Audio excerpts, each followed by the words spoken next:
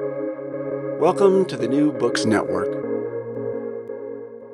Hello, everyone, and welcome to New Books in African Studies, a podcast channel of the New Books Network.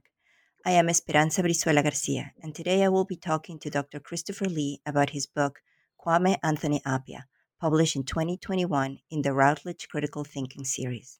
Dr. Lee is currently an associate professor of history and of African Studies at Lafayette College. Dr. Lee, welcome to the podcast. Thank you for having me. I wonder if we could start by you telling us a little bit about yourself. Sure. As you mentioned, I'm an associate professor of history with a joint appointment in Africana Studies at Lafayette College in Easton, Pennsylvania. I've published a number of books. This is my sixth book, and my main research interests are in 20th century African history. In fact, I've done most of my work has been in Southern Africa and in South Africa. So Anthony Appiah is sort of an outlier to that, and that's perhaps something we could talk about. But I am interested in intellectual history as well, histories of decolonization and post-colonial histories. And something that I do in my book is situate Anthony Appiah within those conversations. And then finally, I'm also very interested in issues of race and racial identity. And Appiah, of course, has spoken on those issues as well. So even though Appiah, geographically speaking, doesn't fit into my specialization, my regional specialization, nonetheless, he has intersected with different themes and issues that I'm very interested in and that I've explored in other books. And just to piggyback on what you were saying, Sure.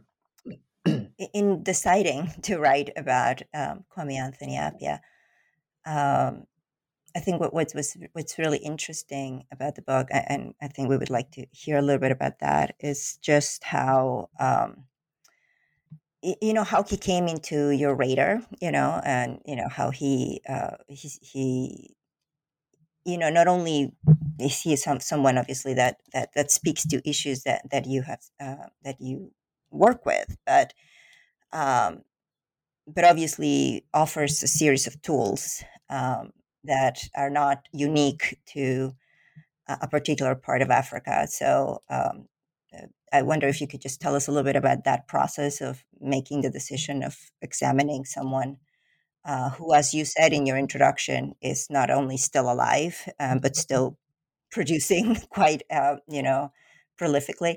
Um, and, I mean, it's a scary thought, to write, especially for someone like you're a historian, and it's always easier to talk about people who are not alive anymore. So if you can tell us just about the process of thinking about why to write this book, why write this book, and why do you think that you could write this book as well as you did? Yeah, well, it's a great question. I mean, I think there are a number of answers. I mean, one answer is that I first read Anthony Appiah when I was in graduate school. So this would have been during the 1990s.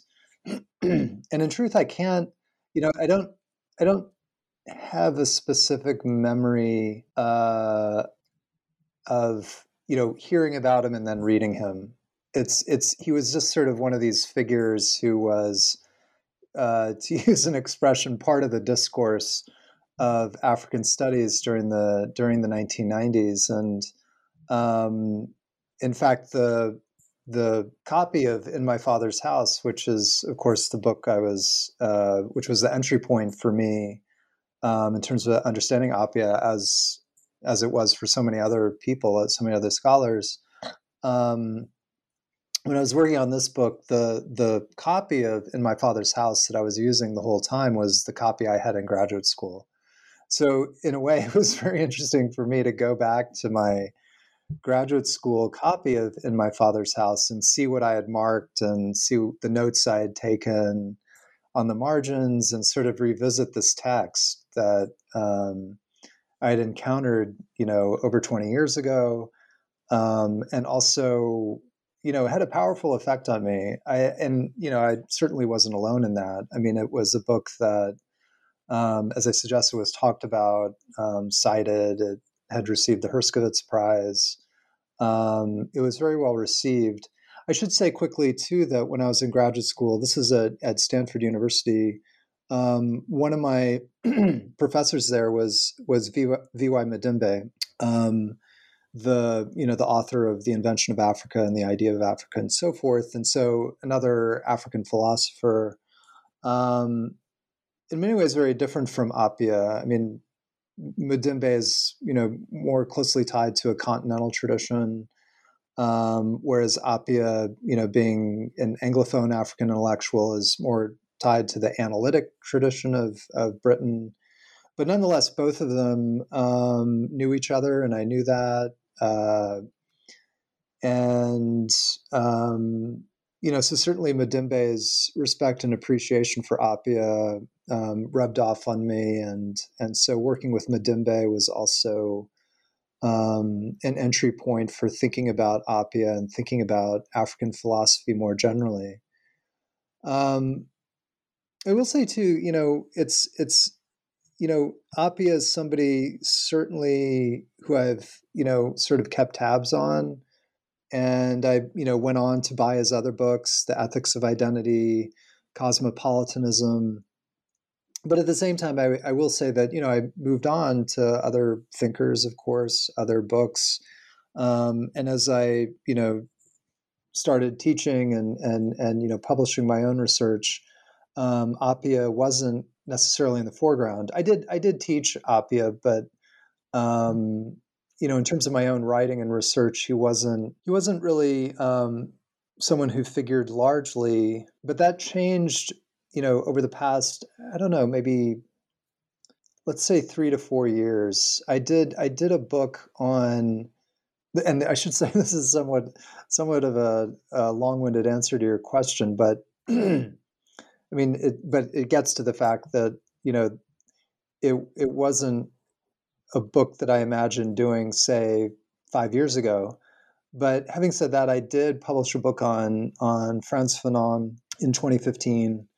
And really that book was, in a sense, a first engagement with thinking about African intellectual history, thinking about individual philosophers. And, Fanon, again, is another figure who had a big impact on me. And, I'm certainly not alone in that. But thinking about Fanon too, I mean, one of the points that I made in that book are the ways in which Fanon, he's a reference point for sure, and sometimes too much of a reference point. That is to say that, he's, a lot of things get attached to him, and he can be overdetermined in a number of ways. And in that book, I even said, there are points at which Fanon becomes kind of a cliche. Like Fanon explains any number of situations, and we sort of lose track of the historical Fanon. And so, moving to Appiah, one of the questions that came out for me working on that book on Fanon was the fact that African intellectual history, of course, is wide-ranging and diverse, but in terms of emphasis, I felt like many scholars and much of our teaching focuses on this particular generation, this generation of revolutionaries, of intellectuals engaged in decolonization. So here I'm thinking of not only Fanon, but Cabral, Kwame Nkrumah, chronologically later, but nonetheless part of the same group as a person like Steve Biko in South Africa. The upshot is that there's a lot of attention to activist intellectuals, and I think that's justified in many ways. But it left open a question for me about what comes next. Like, who are the intellectuals that come after decolonization, that grow up, are educated, experience and intellectual becoming within the context of a post-colony. And it became clear to me that Anthony Appiah is a good example of that. I mean, his father, Joe Appiah, was active in the nationalist struggle, was friends and later an antagonist of Kwame Nkrumah. And Anthony Appiah, being the son of this, nationalist leader, it seemed like he would be an interesting example to explore, this next generation of African intellectuals. So something I do in my book is therefore position Appiah, not as a successor to somebody like Fanon, even though Appiah has written about Fanon, but more thinking about Appiah as part of a generation that succeeded the generation of Kwame Nkrumah, of Frantz Fanon, and so forth, and doing that, trying to rethink how we understand African intellectual history from a generational standpoint, from the standpoint of the post-colony, after decolonization. And so those sets of questions really interested me. And then, of course, to go to your final or one of your final points, I mean, he's also still alive. And, there was something that presented an interesting challenge for me too. I'm a historian. Essentially, much of the, many of the subjects I work with are, subjects that, were the direct participants. They're not alive anymore. And Appiah, is alive. He's, very productive. He's the ethicist for the New York Times Magazine. And so he presented a challenge in that sense. And so, yeah, it was just all these things that contributed to a number of incentives for me to engage with him. And yeah, perhaps we can unpack some of those responses, but that's sort of an initial laundry list of reasons why I was attracted to this project. No, and like I said, I think you set that up very well in your introduction, and as well as what probably is like what probably was a more significant problem, which you talk about, which is how do you speak or try to define, an intellectual who he himself has kind of made a career, kind of questioning the usefulness or the nature of labels, or in this case, of the notion Yeah, of identity. Um, yeah, and so maybe we can talk a little bit about that, and talk especially in your first chapter when you start talking about like the notion of African epistemologies, and where Appiah, particularly in My Father's House, starts to set out this sort of like um, you know project of questioning identity, questioning what it means to be African, what it means to be an African philosopher, et cetera, et cetera, while at the same time you're right. trying to sort of pretty much or try to understand him, both as like you said, in this sort of tripartite way, as part of um, a generation, but also as part of an African tradition, et cetera, et cetera. So how Right. did you try to negotiate that little landmine? Well, it's a good question. I mean, one thing that um, I tried to do in the book is point to how Anthony Appiah has evolved over time in terms of his thinking and in terms of the positions that he's made. In other words, I say this in the introduction that I don't want to fall into the trap of categorizing him in a strict or fixed way. I do think it's important to think about him as an African philosopher. That's one thing I will, in a sense, emphasize. I think that, and I should say quickly, his, excuse me, his mother's British, his father's Ghanaian, so he grew up, biracial or multiracial.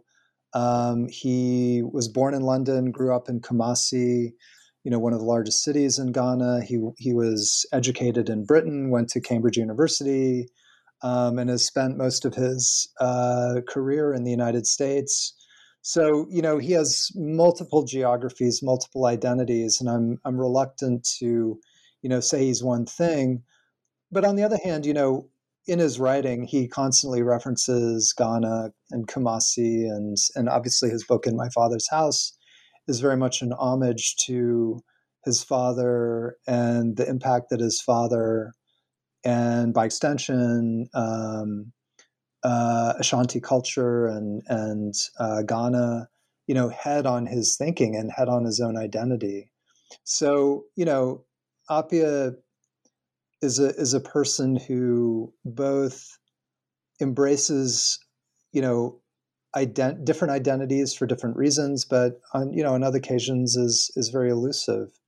And I don't, by extension, he's also not unusual in that regard. I mean, something that I point out in the introduction of my book as well is, some of the questions that Appiah was dealing with, raising, and attempting to find answers for in his book In My Father's House, which came out in 1992. These questions being, is it, how can you be African and modern at once? How can you be traditional and modern at once? How can you be Western educated and Ghanaian? All these sorts of dualities. A lot of those questions, to my mind, presage the kind of questions that a number of novelists, Anglophone novelists, have addressed since 2000. And here, of course, I'm thinking of writers like Chimamanda Adichie, and Teju Cole. A lot of African writers who've achieved mainstream popularity. And one of the reasons they've done that is because they've engaged exactly with these questions of trying to redefine what it means to be African, the possibility of being cosmopolitan or Afropolitan, and what the meaning of that is. And I think Anthony Appiah basically identified some of these issues early on. It should be said too that of course there are other African thinkers and writers who are also grappling with these issues, in their novels, in their writings, and I think that, but I do think Appiah is an important figure for, again, identifying these issues and trying to think them through. And I think it's this Afropolitan sensibility, and there's certainly critiques of it too. And this is something we could talk about later as well. I mean, Afropolitanism has been critiqued as being elitist, as being a very small fraction of people, considering the magnitude of Africa more generally. Not many people get to live lives of being Ghanaian and living in New York City, or studying at Oxford or Cambridge, and going to Lagos for Christmas every year. Things of this nature. I think there is a kind of elitism with Afropolitanism, but nonetheless, I think that Appiah, to his credit, he's seeking to complicate how we think of African identity. And in that sense, moving, to go back to one of my earlier points, moving away from the kind of Manichaean framework and dynamic that undergirds so much of anti-colonial thought. That is to say, you're Algerian or you're French, you're Ghanaian or you're British, you're African or you're European, you're Black or you're white. And, consciously and unconsciously, Appiah was, seeking to disrupt that Manichaean thinking. And I think that, In My Father's House is very much a project about, deconstructing those binary frameworks, whether it's along lines of race, culture, nativism, so on and so forth. So yeah, I feel like I've once again digressed from some of your larger questions, but that I think that Appiah crystallized a number of things during the 1990s, in terms of, rethinking certain categories and rethinking certain identities, like being African or like Pan-Africanism, that have continued to affect scholarship up to the present. Having said that, too, I think that, in some ways, Appiah has become out of step with certain kinds of politics, particularly with the Black Lives Matter movement and this kind of thing. But I will say that Appiah, to his credit, he's been someone who's seeking to strip away illusions, seeking to find some kernel of truth, and that's the philosopher that he is. And I think too that in his early work, such as In My Father's House, where he was, in a sense, very strident about critiquing certain identities as being fictions. In his more recent book, The Lies That Bind, he's changed a bit. He's said that, well, even though race is a fiction in a scientific sense, that nonetheless race does provide certain forms of community, certain kinds of identity that can be useful. So I think he has changed in different ways from his earlier work. And I try to track this over the course of my book. You follow that early chapter on African epistemologies with two chapters, one on race and one on culture, as basically and this area of the book is kind of called like key idea, as a way to try to introduce, I guess, readers into this, into like the key ideas that Appiah has tried to explore or explain and analyze.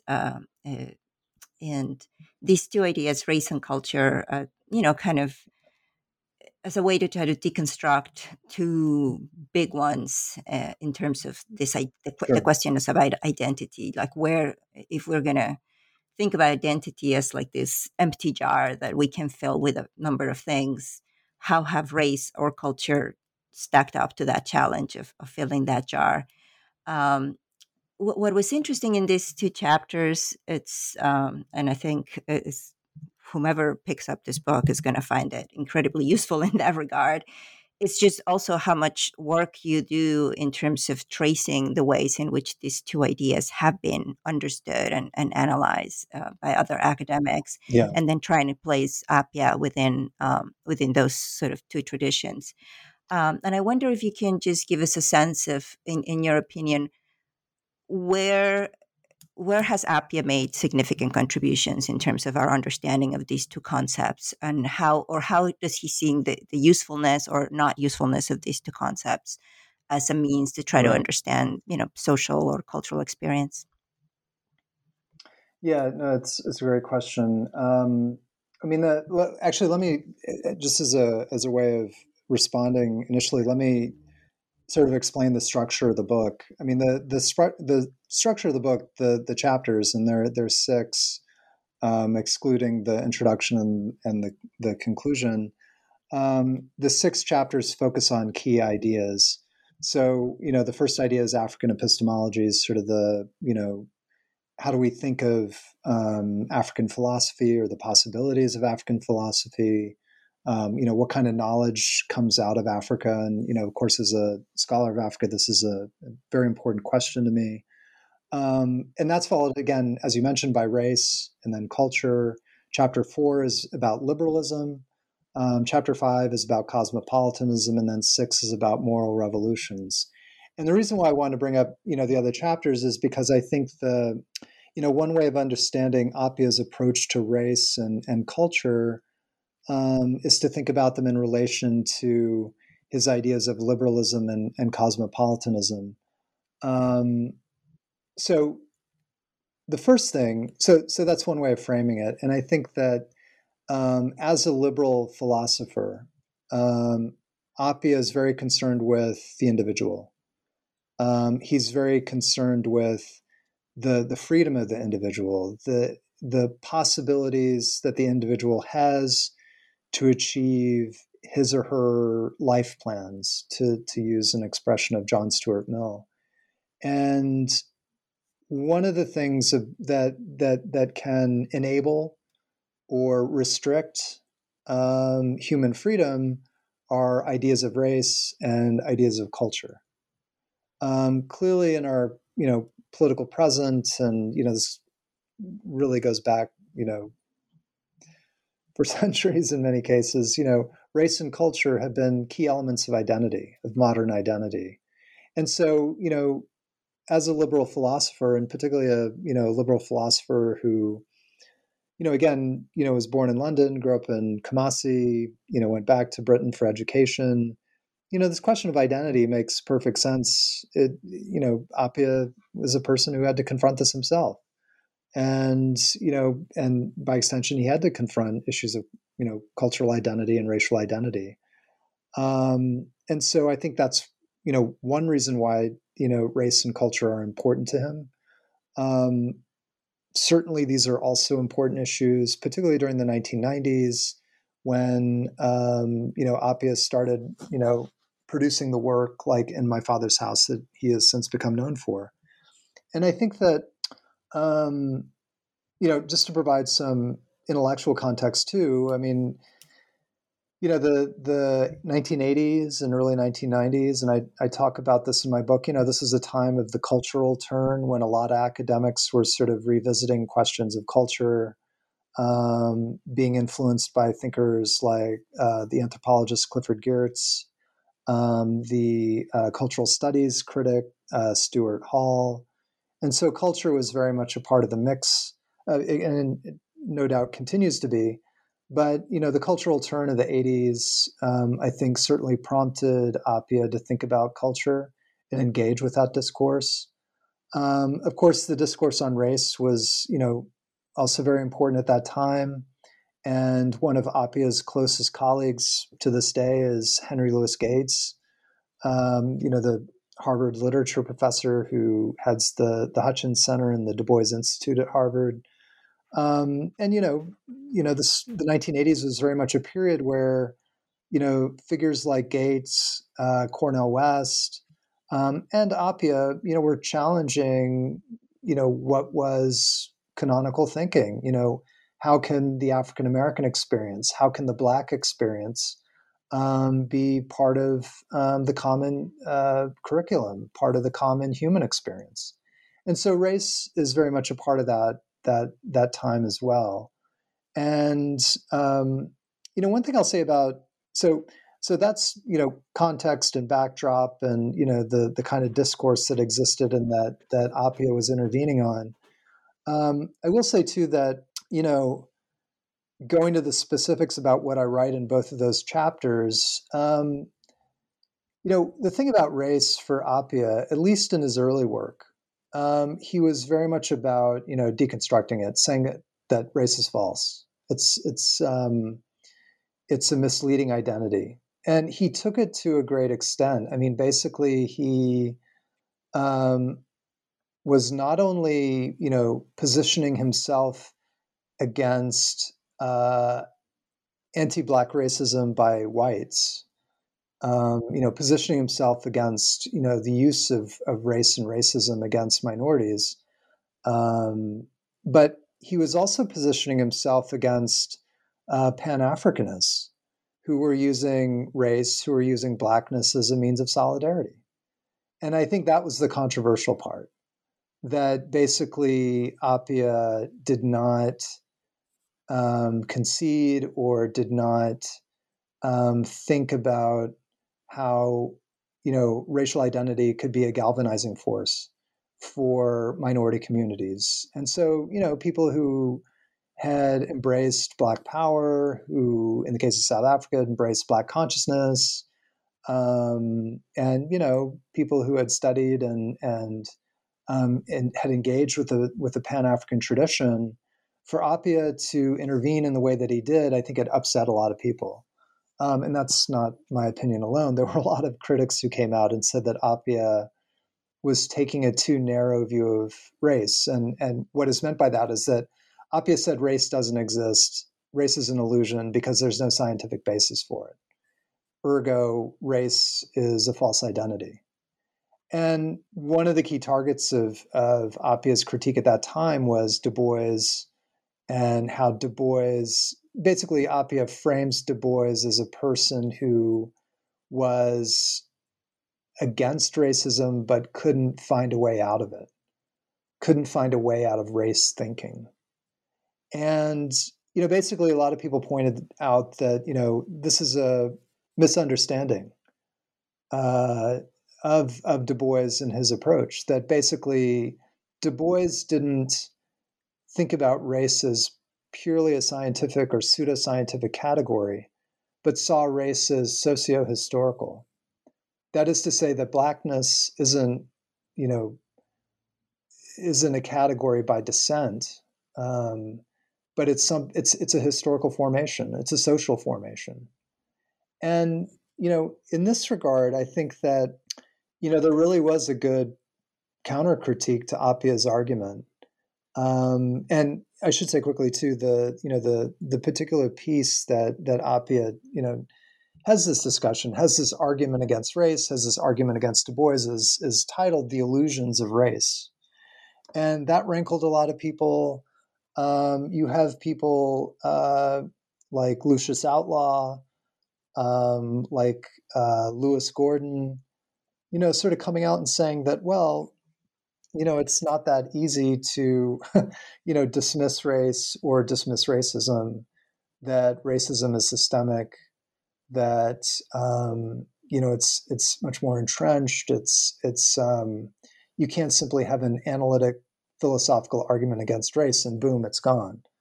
That, akin to Du Bois, race is a socio-historical formation that, is deeply ingrained not only in society, but in the lives of Black Americans, of Black communities around the world. And so, there definitely was a pushback. And it is important to note that, Appiah has since then, softened his position. He has a book on Du Bois based on a series of lectures that he gave at Harvard, a book called Lines of Descent, which is, in a sense, much more conciliatory towards Du Bois, and really understanding the kind of challenges that Du Bois faced during the late 19th and early 20th century with regards to race. That, in fact, Du Bois was not a tragic figure who was sort of caught up in the discourse of his time and couldn't find a way out, but rather Du Bois was actively, reinventing the discourse, saying that race isn't about science, it's about history and sociology. It's about how, histories of enslavement, histories of anti-Black violence, histories of Black struggle and Black study have contributed to a Black identity, and we need to understand that. We need to appreciate that history. And so the goal isn't to get rid of race or to get rid of, let alone get rid of Black identity, but rather to embrace it and understand its multiple dimensions and historical genealogies. And in his more recent work, Appiah has come to think about that and embrace that. Going to culture very quickly, as you can tell, I could talk about a number of these things at length. But to go to culture quickly, I mean, I think the main thing for Appiah here is, well, actually there's several things. One thing is that culture has often been positioned against race as a way of working around race. That is to say, if African Americans were not to be, and I'm sort of rehashing or paraphrasing Appiah's thinking, but also the thinking of other people. If African American identity is not to be based on race, it could be based on culture. And in other words, culture provided a way of understanding community formation, identity, and community struggle that wasn't anchored in race. And another person who thought this is, and I should say quickly, through a different framework, is the anthropologist Franz Boas, who, as an anthropologist, is very interested in culture, but was also very critical of understandings of race difference. And anyway, he's another influence on Appiah. But by extension, something that, even though Appiah, like many others, finds culture as a way of negotiating race, of displacing race, Appiah is also very wary of notions of cultural purity, notions of cultural authenticity, cultural homogeneity. And so when it comes to culture, Appiah has also deconstructed it, and basically saying that, we have to understand culture as dynamic, as changing, as defined by contamination, which is a term that he invokes in his later book, Cosmopolitanism. And the thing here is, again, in a sense, it goes back to Kamasi. It goes back to Ghana, where, Appiah makes the point that, well, first of all, there's no monolithic African culture.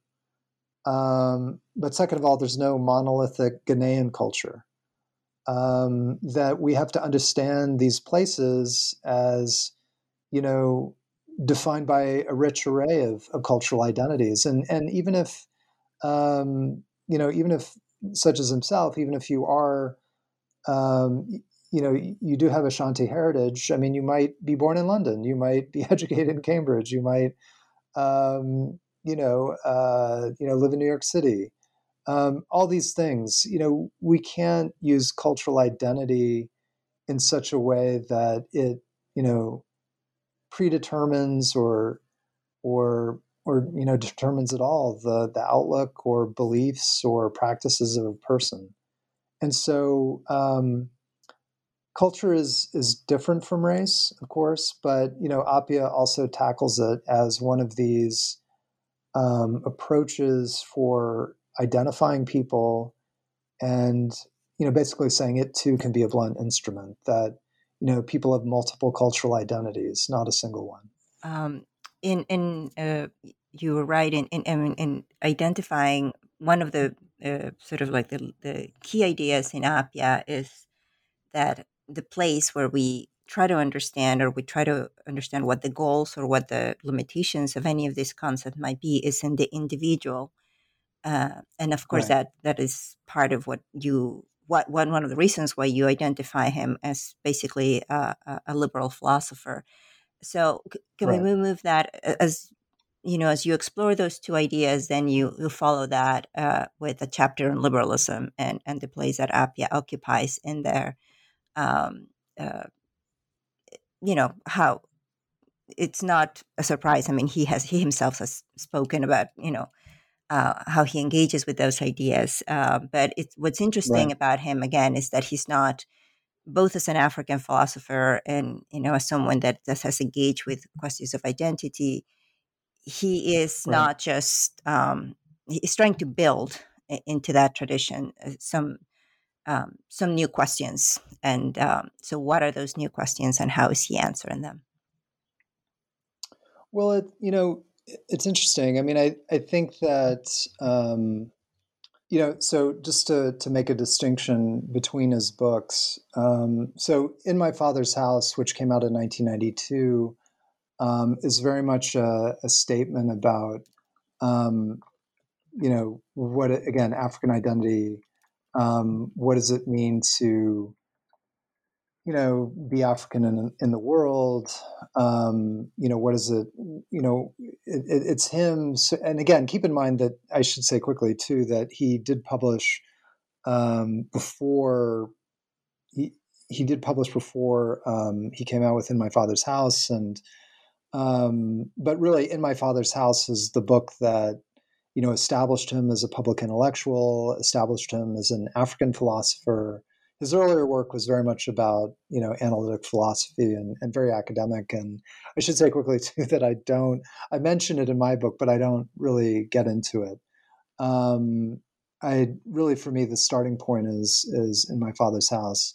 So if In My Father's House is very much about, these questions of Africa, questions of African philosophy, knowledge of Africa, and so forth, his book, The Ethics of Identity, which came out in 2005, that book is very much about, liberalism and the varieties of liberalism and why Appiah is a liberal philosopher. So, in a sense, it's another flag that he's planting. And in fact, I make mention in my book, I think, it's in the same way that In My Father's House is very wide ranging, it goes in different directions, has many different ideas and reference points.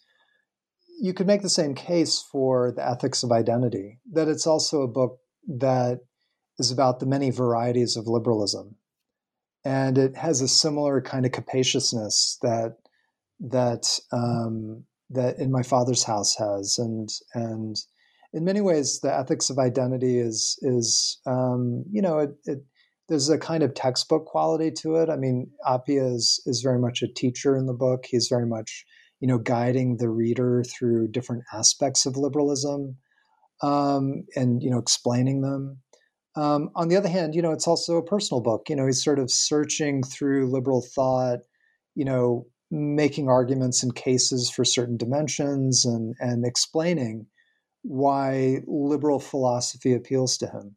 And so, I think that as I touched upon in my previous answer, I mean, one of the main things that appeals to Appiah about a liberalism is, again, it's about the individual. It's about the individual making their way in the world, not being beholden to particular communities, particular states, particular politics. Liberalism is very much about, individual freedom and pursuing our own life plan and living a kind of truth through that.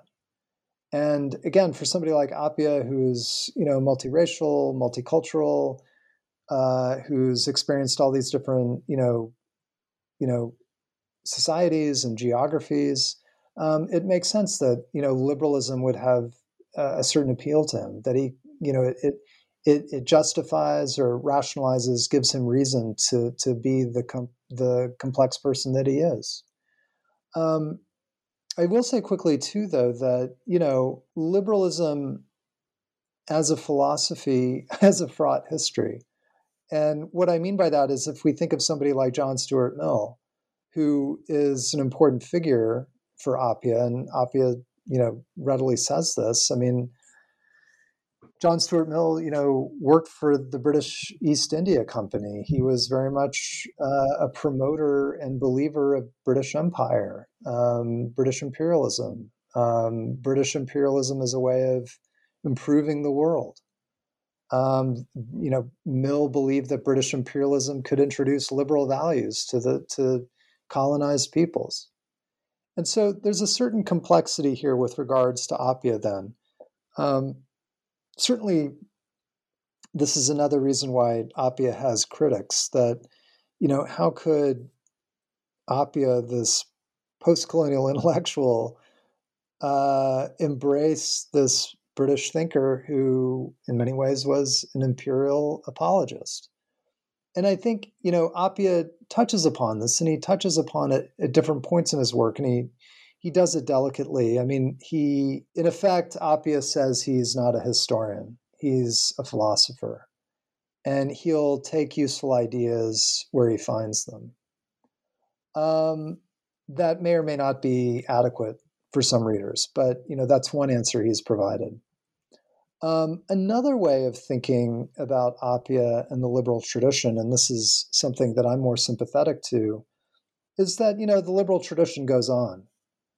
Appiah is basically, redefining liberalism for the present. And, I think, we can't simply, condemn people in the present to, what happened in the past. I mean, I'm certainly critical of John Stuart Mill and his beliefs on colonialism, but I do think the liberal tradition has things to offer and things to think about, and it's important to engage with that.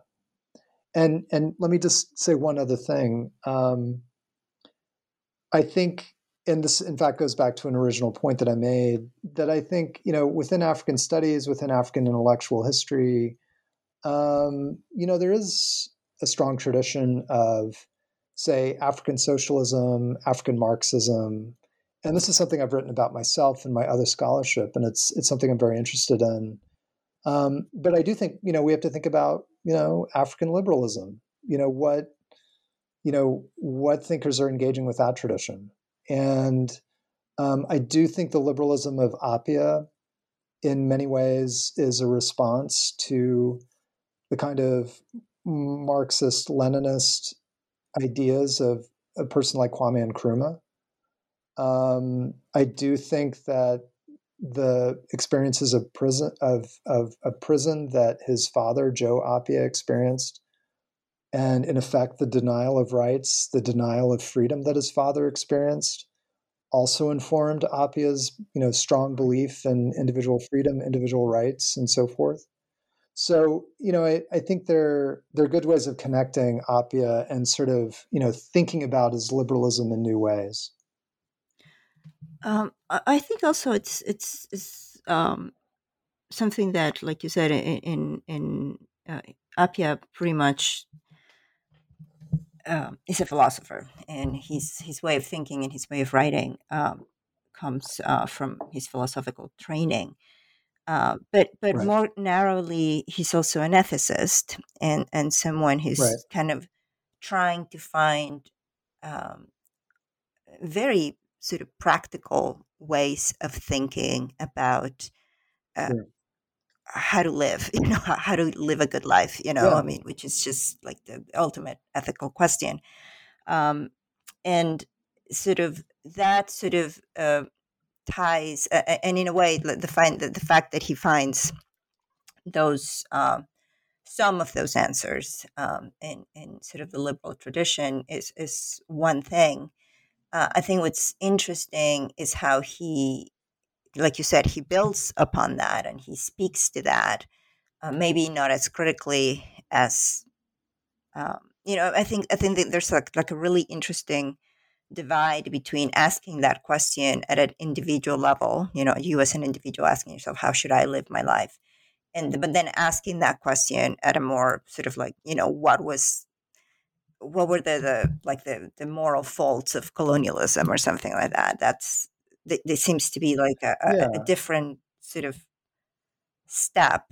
Not that he shouldn't be asked to do it, but it is Right. precisely because he's an ethicist. It seems to be like an interesting question not to address more openly.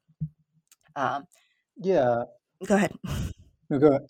No. I'm sorry I No, cut no, you that's off. okay.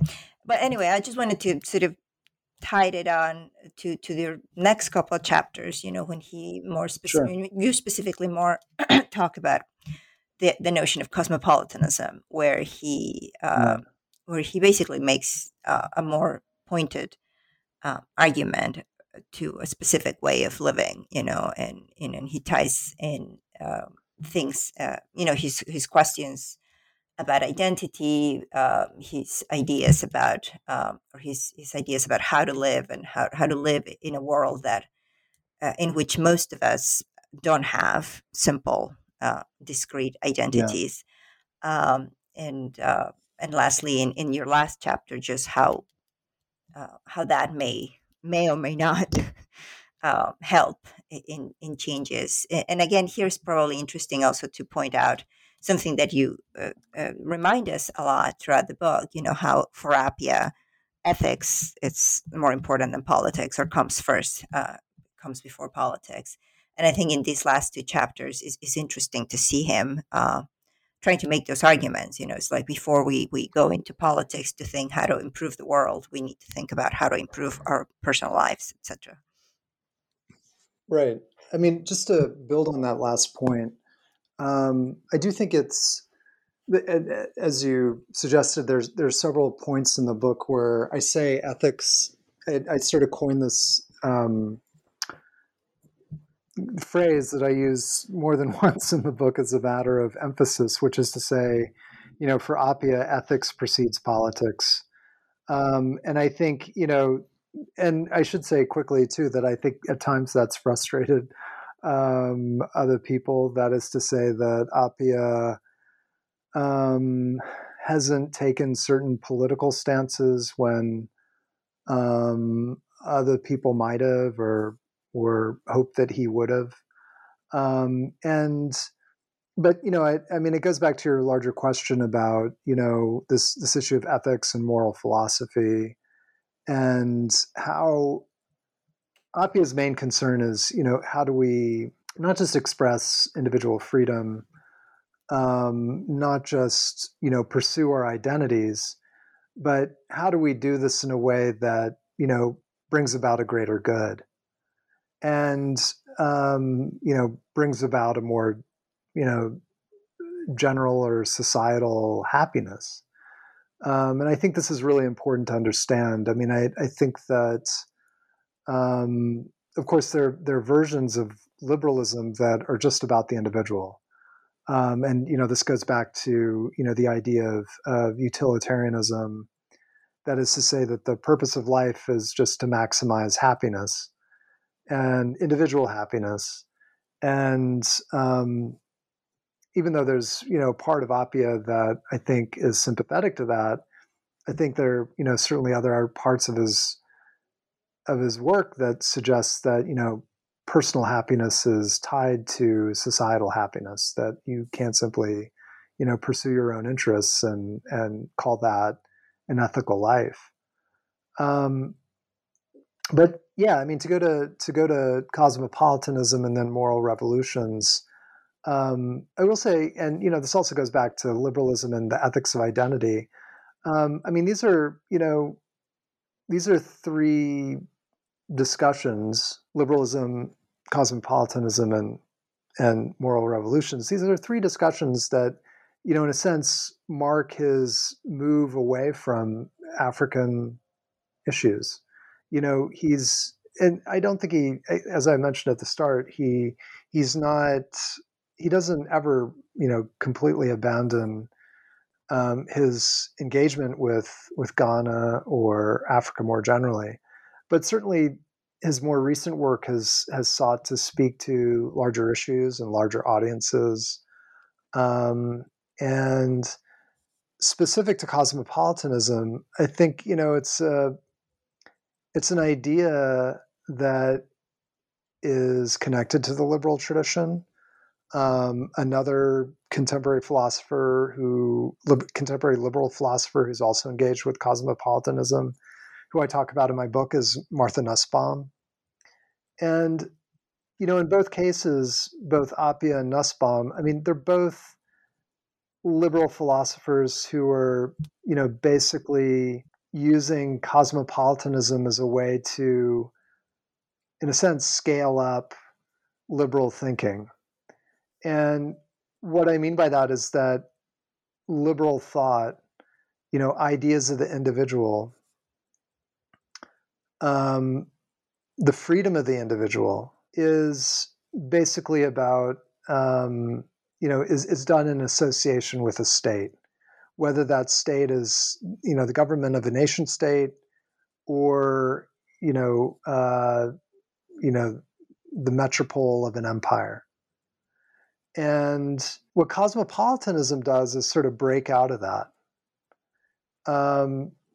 Cosmopolitanism, and I should say quickly, isn't about just jet setting. It's not about, fashion as we have with, Cosmopolitan magazine, but it's very much about, this Stoic philosophy, started by Diogenes the Cynic, which, who basically, he was, this Stoic philosopher who declared, I'm a citizen of the cosmos. I'm a citizen of the world. And so it's a concept of citizenship that's not tied to the nation state. It's not tied to a small community, but it's tied to the world. It's tied to something much larger. And so the question then becomes, well, what are our responsibilities in that situation? What are the responsibilities of the citizen of the world? To whom do we owe our attention, our labors, our moral guidance? Where do we direct our ethics in that kind of situation? And clearly this speaks to our global moment. And Appiah, being the ambitious philosopher that he is using cosmopolitanism as a way of thinking about how do we engage ethically with our global present. I should say as well that, for me, and I talk about this in the book, given the fact that Appiah has been critical of Pan-Africanism, I sort of see cosmopolitanism as in a sense, his quote unquote Pan-Africanism. That is to say that, Appiah uses cosmopolitanism in the same way that Black thinkers used Pan-Africanism. Black thinkers use Pan-Africanism, and, whether it's Du Bois or Marcus Garvey, used various forms of Pan-Africanism to create a broader community, to create a broader global community. And Appiah uses cosmopolitanism in the same way. Cosmopolitanism is a way of, thinking about the world, thinking about a global community. But of course, without, the kind of race-based thinking that Pan-Africanism does.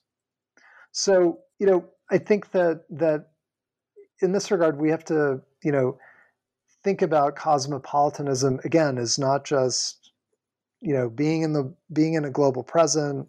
It's not just about, living in New York and having family in Lagos or Accra. It's not about, traveling or being, highly literate and multilingual. It's about ethics. It's about, how do we ethically live in the world? And, just one quick reference point. Another key thinker in cosmopolitanism is Adam Smith, the Adam Smith of The Wealth of Nations, the 18th century philosopher. And, basically his lesser known, at least among popular audiences, his lesser known work, The Theory of Moral Sentiments, which is basically a book of moral philosophy, not economics. And Adam Smith basically asks, what are our responsibilities to people across the world? If an earthquake happens in China that kills thousands of people, what sort of feeling or sense of responsibility should we have? Should we have a greater sense of attachment to the people near us who we see on an everyday basis? Or should we have an equal sense of duty and attachment to people across the world who we don't know, who we don't share a common language, who in some ways we might never meet? Should we send money to them? And, it's this basic question because they too are human beings. Does this suggest, does geographic distance suggest a kind of inequality within humanity? And, this is the basic question that Adam Smith is raising. And it's a question that Appiah re-engages with. Should we care about people in other parts of the world the same way that we care about our own family? And, Appiah's answer to that question is in a sense a practical one. We should at a certain level care about both, but, there are good reasons for caring about the people around us in a more direct way. That is to say, we shouldn't completely sacrifice ourselves, donate all our money to people we don't know. And, there's some people who may critique Appiah on this, that, maybe it's a bit conservative on his part or not radical enough. But nonetheless, these are the sorts of questions that Appiah raises in his book, Cosmopolitanism. I haven't gotten to moral revolutions yet, but I think I should stop. Maybe. Well, I mean, and to some extent, moral revolutions, it continues that debate, isn't it? Like just basically trying to find questions of honor, questions of like, if we're going to be in this non-state world where there should be certain, mechanisms or ideas or moral codes that can help us understand how much to care and what to care about. What are those, and how do we Yeah, engage? How do we affect those change? How do we put them in place? And again, he's right. deconstructing those notions of honor and shame, responsibility, et cetera, to investigate to what extent they are good or not good guides to changes in our moral codes. Yeah. Well, just to talk about that book very quickly, I think, it should be said the title of the book is The Honor Code. But the book is about, this concept of moral revolutions.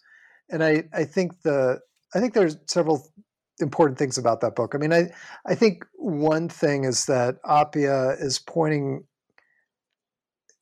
to how living ethically can lead to larger change. And in a sense, I think he's responding to critics who are saying Appiah is too apolitical, that he's too much the philosopher, too much the ethicist, and not enough an activist. And Appiah is basically saying, well, living honorably, living ethically can contribute to broader social change. Hence this idea of moral revolutions. And I should say that, what's useful here is that, when we think of the concept of revolution, we think about, the overthrow of governments, the complete transformation of states, the upending of economies, these dramatic changes that result in, a kind of epical change and difference. This is how we think of revolution, often violent. There's a human cost and so forth. Moral revolutions are different. They're about changes in perception, changes in practices, changes in the way people see the world and how they see the world from an ethical standpoint. And so in this book, he talks about, the first example is the end of dueling. That is, two men, resolving a dispute by, shooting one another. The end of dueling in England during the early 19th century. He talks about the end of foot binding in China, late 19th, early 20th centuries. He talks about the ending of the slave trade, and he talks about honor killings in different parts of Central Asia.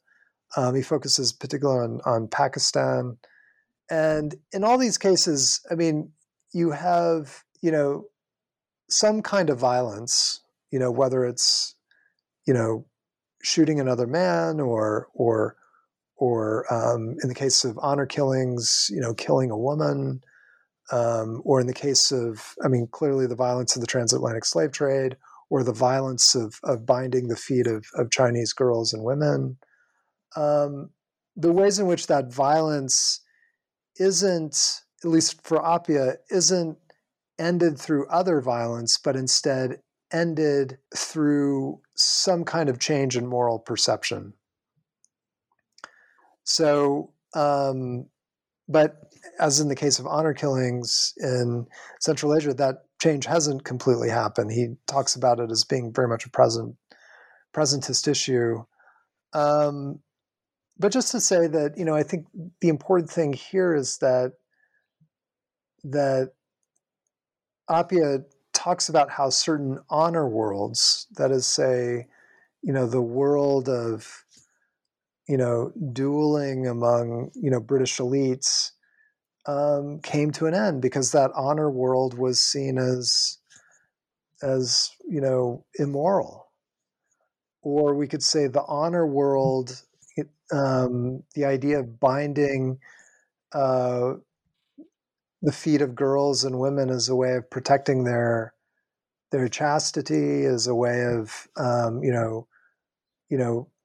as a way of purifying them. That notion of honor as being ultimately seen as wrong being, again, the end of another honor world, so on and so forth. The point being that social change, societal change can come through certain kind of moral pressures. This is the argument that Appiah makes. So it's a case for moral philosophy bringing about broader social change. I will say I do have critiques of this approach as well. It raises questions for me.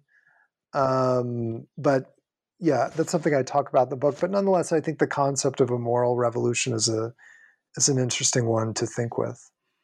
No, and I mean, I think in a way it's not like you said, it's a one to be expected response from someone who obviously cares so deeply about this notion of changing ideas about how to behave and how to be a better person, and how that connects to becoming a better society too. Um, Now, I just have one last question, in general about the book. Um, Sure. One thing that is really striking about Appiah's writing, like you said, is that in a way he's a philosopher. He's trying to engage in philosophical questions, um, in but the kinds of tools that he gives other social scientists, his analysis of history, or his the way in his some of the concepts, his understanding of identity, his understanding of cosmopolitanism, can be useful tools for other academics, if not necessarily to. I mean, I even think that probably even activists. But um, how do you see that? How do you see his, not necessarily his just academic contributions of his analysis, Mm-hmm. but uh, in terms of like looking at his concepts or his ideas as tools of analysis? What are your conclusions with that regard? That's a good question. I mean, I think that I think one way of answering that. I mean, in truth, doing this project, I've taken away different things. Certainly, it's a project that I've gained a lot from, in terms of immersing myself in the writing and thinking of a particular person. And I have different projects that I'm sort of contemplating and thinking about as an outcome of this book. And I sort of knew that in advance too, that I wanted to use this book as a way, as an excuse in some ways, to get more deeply into Appiah and use that as a stepping stone to something else. But I think that to go to the way I'm taking your question at the moment, which is to say not just about academic projects, but actually living in the world. I think the thing that I appreciate about Appiah is his, you know, is a sense of skepticism, the kind of critical stance he has towards certain identities or identity more generally. And just sort of, the need to constantly interrogate identities for their inconsistencies, to understand that identity, especially single identities, don't predetermine the person. Whether those identities are identities of race, class, gender, country, religion, we have to, constantly, in a sense, push back or, learn how to define ourselves and embrace the specificity of ourselves against identities that would have us, be singular beings, whether black or white, Republican or Democrat, American or South African, whatever it might be. I think that, Appiah has given us tools, ways of thinking about, ways of being multiple, um, having multiple identities at the same time. And, the position that he's sort of arrived at, and this is in particular with The Lies That Bind, and this is how, in a sense, I conclude the book, sort of thinking about how, yes, identities are fictions in many cases. Race, there's no scientific basis for race or, things of that nature. But nonetheless, these identities do shape our lives. They do impact our lives, which is to say that fiction, impacts how we live.